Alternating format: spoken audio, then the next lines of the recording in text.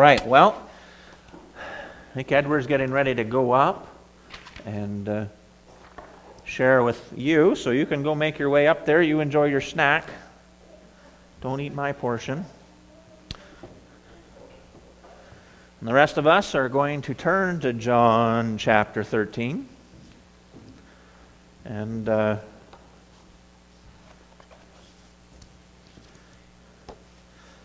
will almost be like another introduction. Sometimes you just need to step back for a second and take a deep breath. But I think I need to pray, and then we'll get into it this morning. Dear Heavenly Father, we thank you for this morning. Lord, I thank you for even just hearing pages turning. Lord, understanding that as we read these words, we read your words, Lord, and they're for orthodoxy and orthopraxy, therefore our belief and practice. And it's so important to know these things.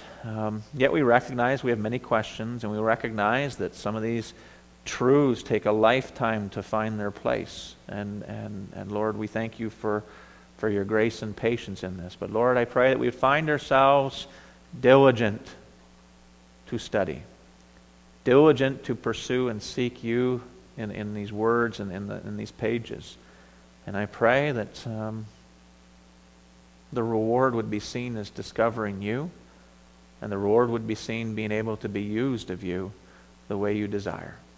And I pray that we would be very careful with that. And I pray that you would lead in this message, and that we would enjoy our time together. And I pray these things in your precious name. Amen. Does everybody have a Bible?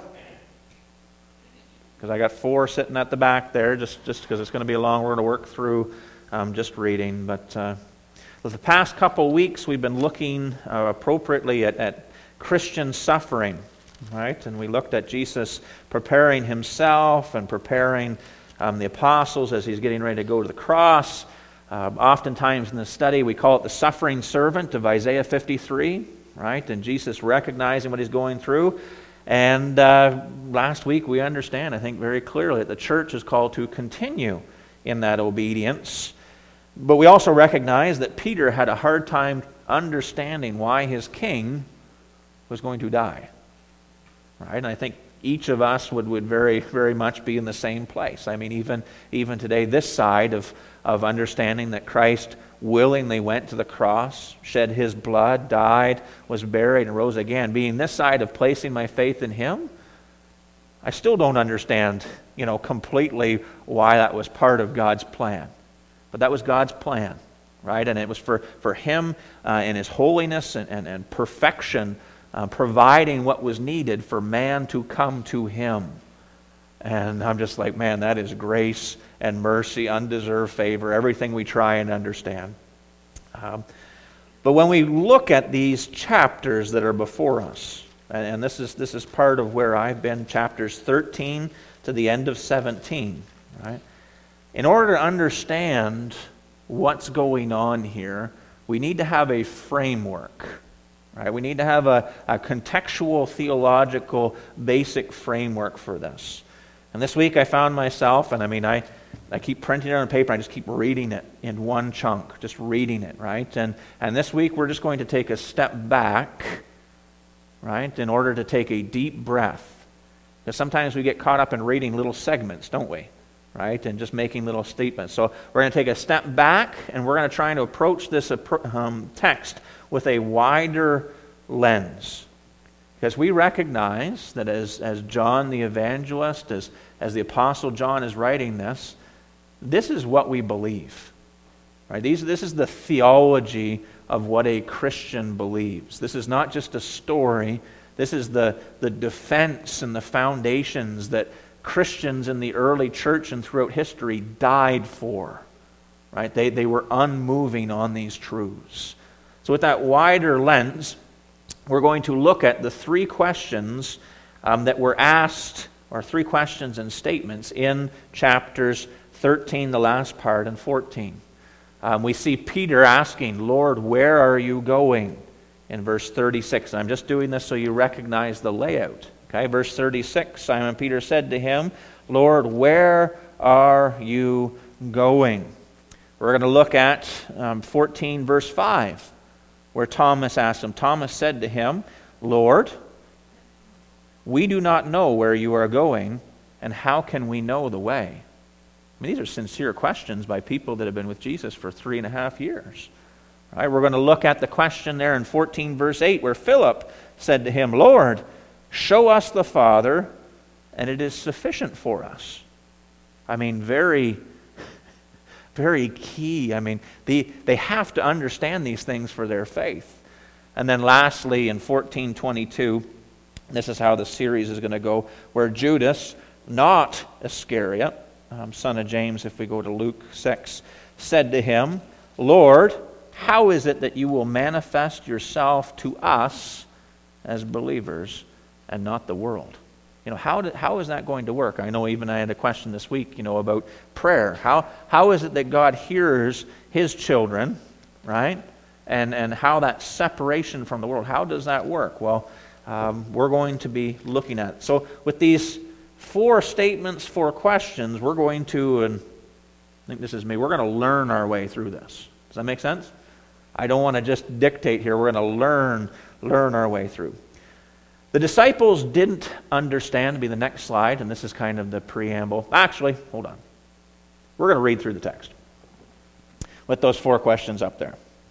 And we're going to take our time. We might do some flipping here. If you got a pen, keep it handy. But it's important to see the big picture. So in verse 36, we're just going to step in of John chapter 13. It said, Simon Peter said to him, Lord. Right? And right from the very beginning, we recognize that there's an authoritative, right? This is a master. Jesus was Peter's authority. I mean, Peter was the one that confessed, you are the Christ, the Son of the living God. So when he said Lord, it wasn't just a roommate thing, was it? It wasn't just a traveling companion. Like Peter was bending the knee to his authority. Lord, where are you going? And Jesus answered him, said, where I am going, you cannot follow me now, but you shall follow me afterward. And I think we've already covered, Jesus was talking about he's going to the cross. Right? I just want you to turn with me to last chapter of John chapter 21, real quickly. John chapter 21. Jesus says, where I am going now, you cannot follow me. Where I am going, you cannot follow me now, but you shall follow me afterward. Right? These apostles had a special understanding that there is suffering as a believer. They had a special understanding that there was going to be a requirement of their lives. Okay? Read with me in John chapter 21, verse 18. Jesus is speaking to Peter just after that famous, do you love me? Tend my sheep, feed my sheep. Do you love me? Feed my sheep. Verse 18 says, most assuredly I say to you, speaking to Peter, when you were younger, you girded yourself and walked where you wished. I mean, you started your day, you went about, right? You decided where you went. But when you are old, you will stretch out your hands, and another will gird you and carry you where you do not wish. This he spoke, signifying by what death, who's the he? Peter. The death Peter would glorify God. And when he had spoken this, he said to him, follow me. So the cross wasn't for the apostles, right? The cross wasn't for anyone else but Jesus. Why? Because he was the Son of God. He was the Lamb of God. He was the perfect sacrifice. Right? And nobody else. That's why we don't believe. There isn't anything that we can do that's good enough to get us to heaven. It was all finished at the cross. The cross had to happen. So we come back to John chapter 13, and we step into verse 37. Peter said to him, Lord, why can I not follow you now? I will lay down my life for your sake. Words are sometimes empty until they're tested, aren't they? Jesus answered him, will you lay down your life for my sake? Most assuredly, I say to you, the rooster shall not crow till you have denied me 3 times. Let not your heart be troubled, right? The sufferings, the frictions, the pressures of the world, the things that are coming. Let not your heart be troubled. You believe in God, Right? I mean, they were Jews. They believed in Jehovah. They believed God was one, right? He is one. You believe in God, believe also in me. Who's the me? Jesus the Christ, right? The Son of God. He's the anointed. Christ means the anointed, chosen one. The Old Testament all pointed towards him. Right? The Son of God connects us with Isaiah, the Holy One of God. He's God himself in the flesh. You believe in God, which the Jews did, believe also in me. Believe that I am the anointed, chosen one. I am God in the flesh. This is you're not Jesus, you're my wife. Krista said, right? And the Word became flesh and dwelt among us, and we beheld the glory as of the only begotten of the Father, full of grace and truth. You believe in God, believe also in me.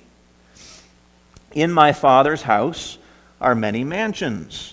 If it were not so, I would have told you, I go to prepare a place for you. Heaven's an anticipated thing, isn't it? Right, we're looking forward to that. But as we read our Bibles, we recognize that that's not where we spend eternity. Right? Jesus is going to rapture his church.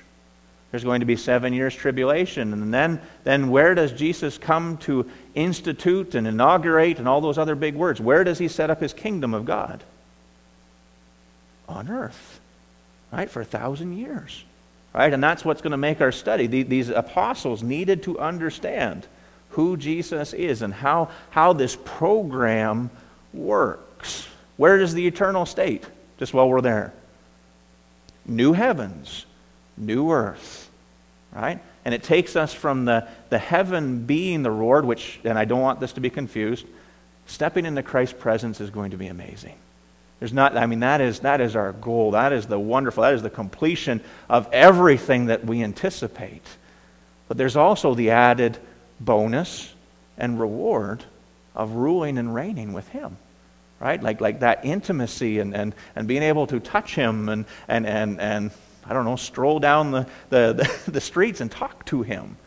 Right? There's going to be that added bonus for placing your faith in Christ. But here, Jesus is talking about suffering, and there's a time. Like the kingdom of God is God's appointed time is set, but there's an in between. And if I go and prepare a place for you, I will come again and receive you to myself, that where I am, there you may be also. And you remember me saying about Stephen? Right, as Stephen is being stoned to death, right? Who did he see standing up at the right hand? Jesus, okay? As these apostles are facing and the suffering and the Christians, they know that Jesus is going to call them home. He's got a place prepared for them, right? We don't worry about it. This life is temporal. As we're going through the thick of things, right? Jesus is preparing a place for us. That where I am, there you may be also. And remember this, because in John 17, we'll get there again. And where I go, you know, and the way you know. I was thinking even just the things that we just listed. I mean, how many of our teens and young people my age know those truths? Those basic foundations of their faith, where they're going to spend eternity, that they're going to be persecuted and suffer for their faith. Right? And Thomas asked a very, very good question. Jesus says, where I go you know, and the way you know. Thomas said to him, Lord, right? Picture that bended knee, right? You're my authority, Lord. We do not know where you are going. Okay, well, something's missing here in this mix. There's got to be some teaching going on. We got to fix this. And how can we know the way? Chris already presented that, right? We have the Word. Jesus was the Word. Jesus was explaining the Scriptures. Jesus was speaking for God. How do we know the way? How do we know what's next? The Word. Jesus said to him, I am the way, the truth, and the life. No one comes to the Father except through me.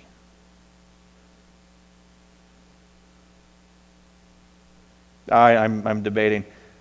Turn with me to Matthew chapter 17. This is just a thought from this week. Because how do we know God's plan? How do we know God's next step? How do we know Jesus is going to lead us through the suffering and call us home to that mansion? We'll look at this in our study a little bit later as well. But in Matthew chapter 16, we have the great confession of Peter. Right? Matthew 16:16, easy to remember. Right? The Caesarea Philippi. Simon Peter answered and said, "You are the Christ, the Son of the living God." Right? You are the Christ. You are the anointed chosen one. You are the Son of the living God. God himself come in the flesh. We have that special moment.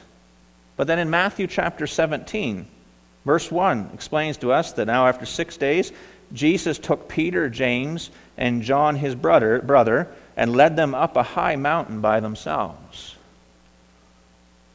I kind of thought to myself, Thomas wasn't there, was he? Thomas doesn't go up the Mount of Transfiguration. Thomas isn't part of this special experience, and I'm looking forward to studying this with you.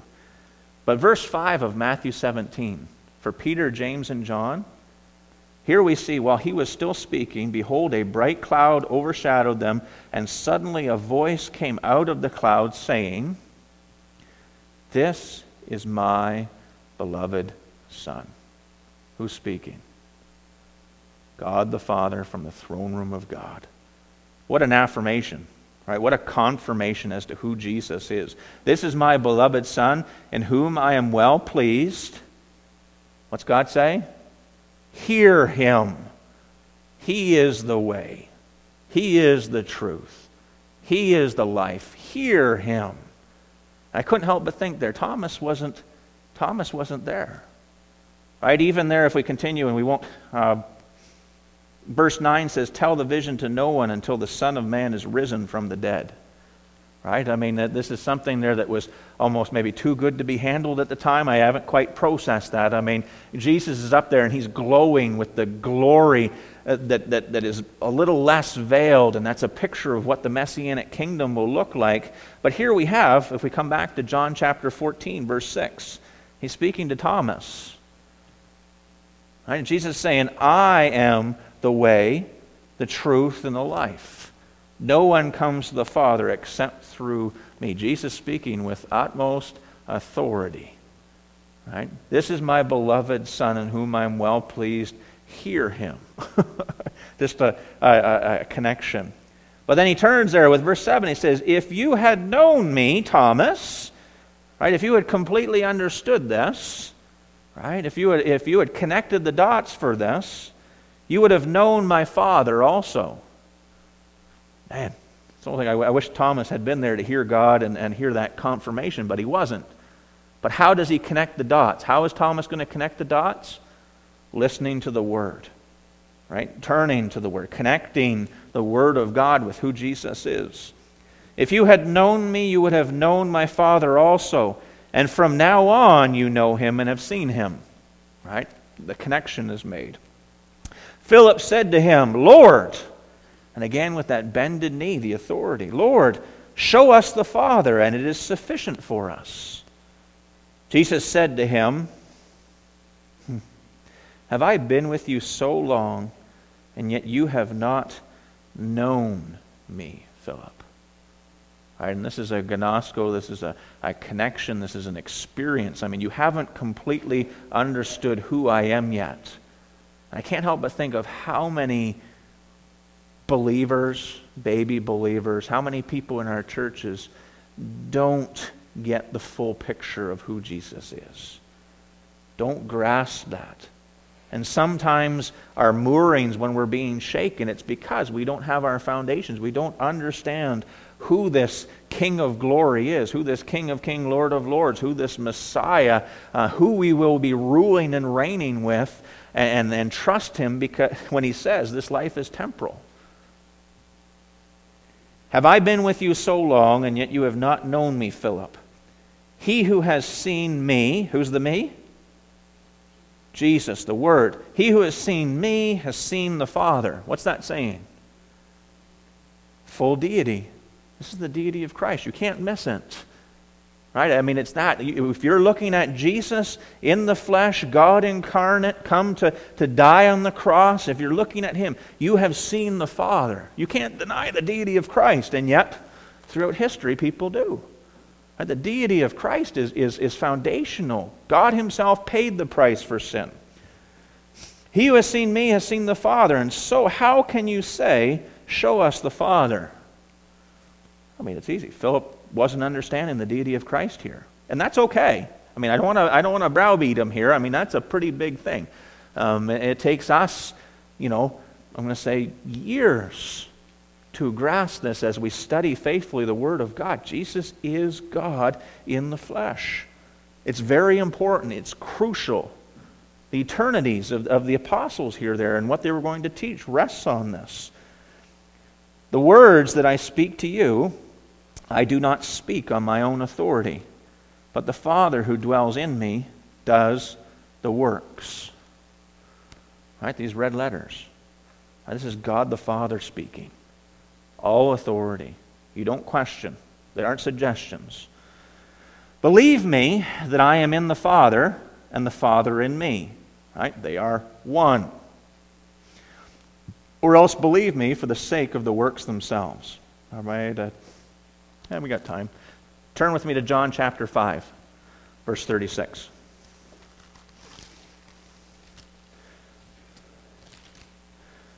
And again, that comment and 7 years of walking with the Lord, and people do hold that these things aren't important to people's faith. They're not important to people's. In John chapter 5, verse 36, this whole chapter, and you may remember, and this is probably almost 2 years ago when we covered it, maybe not quite, but I mean there was a fourfold witness of how Jesus was authenticated. Right? He was authenticated by God Himself. He was authenticated by John the Baptist who came before Him, by the Word of God, by God Himself from heaven, whether it's the baptism or the mount, and He was authenticated by the works that He did. Verse 36 says, "But I have a greater witness than John the Baptist, for the works which the Father has given me to finish, the very works that I do, bear witness of me that the Father has sent me." He's talking to the Pharisees here. Jesus didn't go just doing humanitarian efforts. Right? Everything that He did, everything that the apostles did, right, was authenticating that they had the authority of God.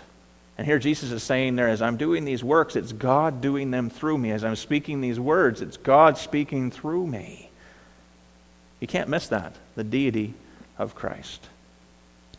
So John chapter 14, we'll keep reading, verse 12, and I think it is important to do an overview before we step into it in a little bit smaller chunks. Jesus says, "Most assuredly I say to you, he who believes in me," right, entrusts himself, believes that Jesus, believes by faith, right? And that's how we receive that salvation. We believe that Jesus is the Christ, the anointed chosen. We believe He is the Son of God, God Himself come in the flesh to pay the price for sins. Right? He who believes in me, the works that I do, he will also do, or he will do also. Right? And that was what the apostles were going to be called to.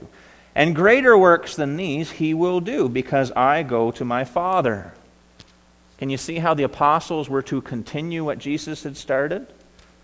Right? To continue that, and the apostles were to train the church to continue what Jesus had started. "And whatever you ask in my name, that I will do, that the Father may be glorified in the Son." Who does the church belong to? It's Christ's church. But we understand God, Jesus, Spirit, right? But it's Christ's church. It's Christ's bride. "If you ask anything in my name, I will do it. If you love me, keep my commandments. And I will pray the Father, and He will give you another helper, that He may abide with you," how long? Forever. I mean, we're just touching the service.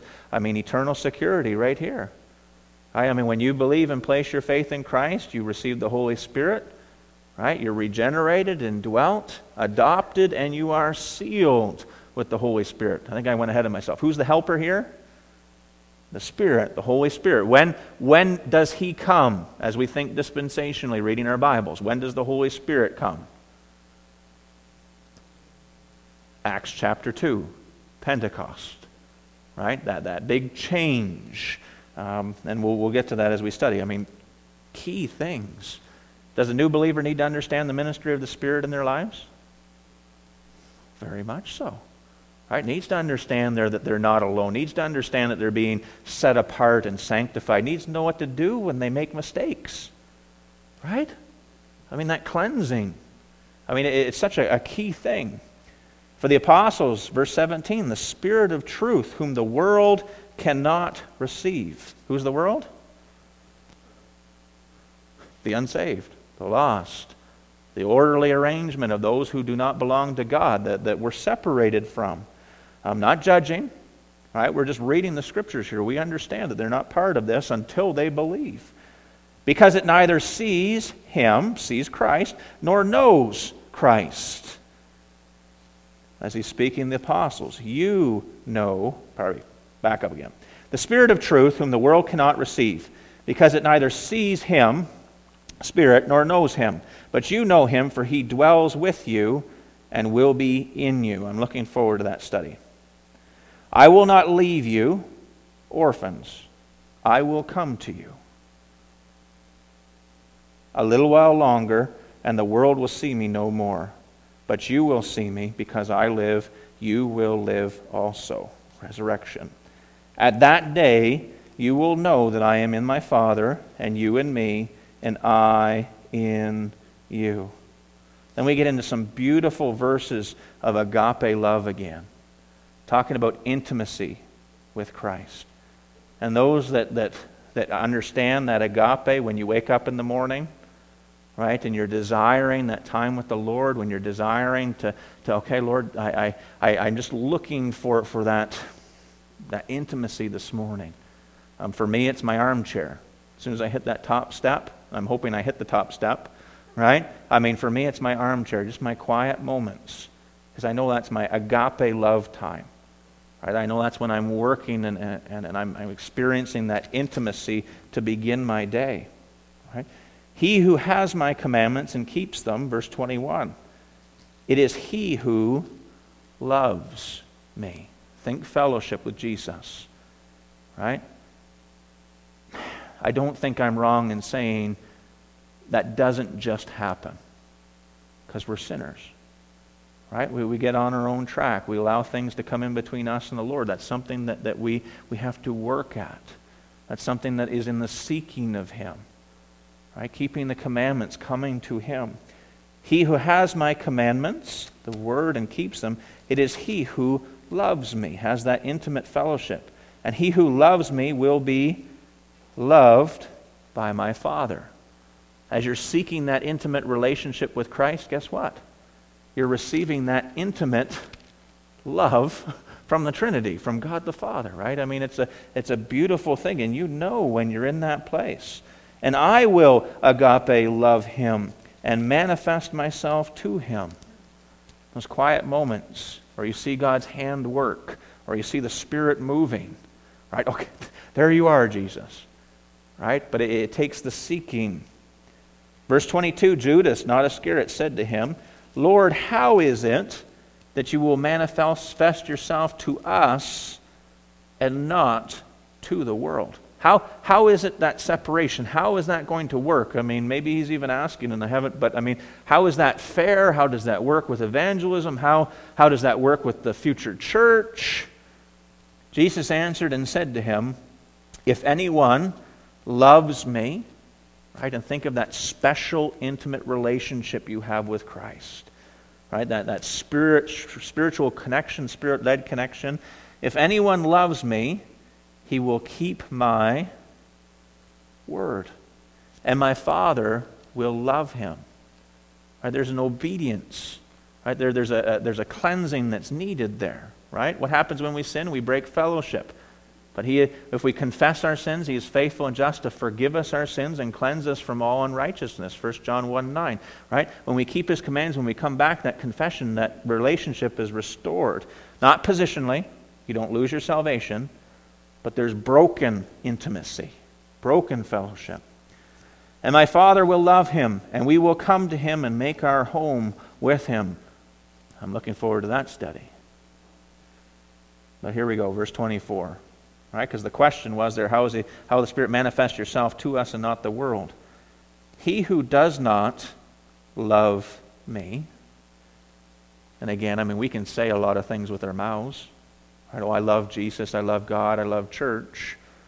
He who does not love that intimate fellowship with Christ, he who does not love me, does not keep my words. Right? Their lives don't line up with this, and it's very evident. They don't have that intimate fellowship. And the word which you hear is not mine, but the Father's who sent me. Right? That's not just a man's voice, that's ultimate authority being said. These things I have spoken to you while being present with you. But the Helper, the Holy Spirit, whom the Father will send in my name, he will teach you all things and bring to your remembrance all things that I said to you. How do we understand the Scriptures that we believe? How do we understand the deeper things of Christ? How do we walk in that intimacy with Christ? When you're reaching for Jesus and things are, let's say the wheels are falling off the wagon, how is it that a believer finds himself in that place of discovering or finding Jesus in that? It's the Spirit. Right? It's that fellowship. It's making sure there's no sin and allowing the Spirit to lead you to that agape love, and obedience is the key here. Peace I leave with you, my peace I give to you. Not as the world gives do I give to you. Let not your heart be troubled, neither let it be afraid. You have heard me say to you, I am going away and coming back to you. If you loved me, you would rejoice, because I said, I am going to the Father, for my Father is greater than I. And now I have told you before it comes, that when it does come to pass, you may believe. Believe what? That Jesus is the Christ, the Son of God. I will no longer talk much with you, for the ruler of this world is coming, and he has nothing in me. But that the world may know that I love the Father, and as the Father gave me commandment, so I do. Arise, let us go from there. And we understand that he starts making his way to the Garden of Gethsemane.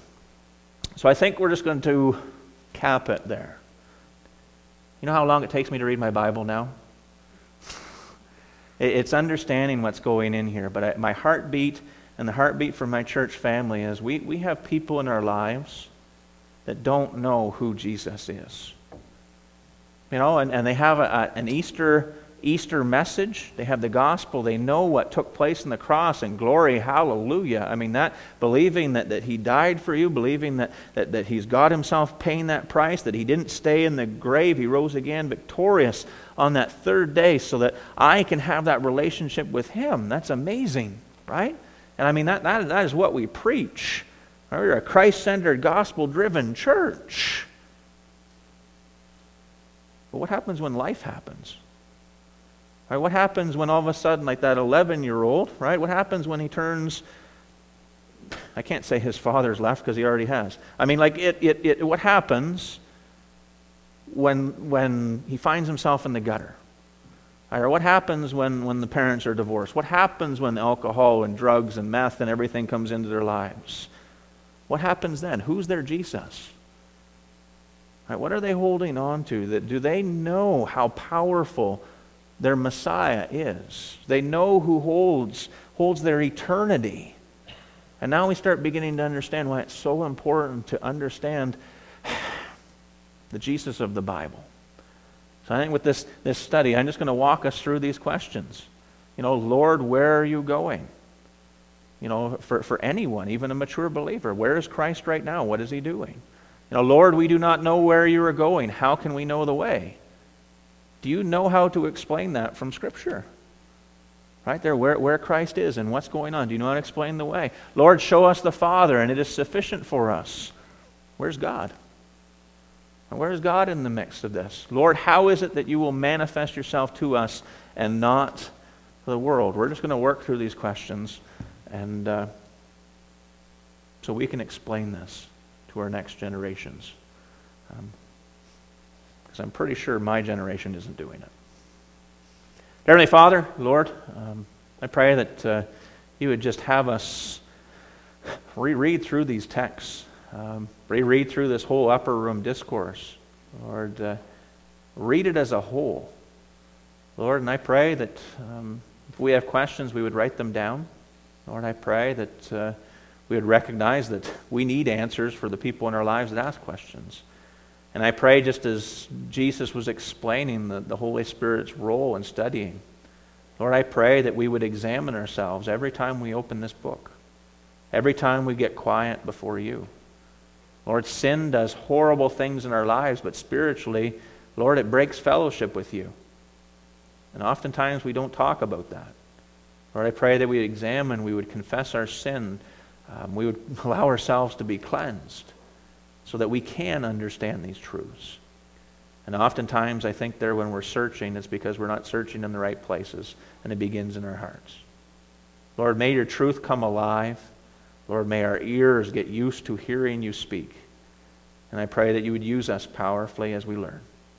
And I pray these things in your precious name. Amen.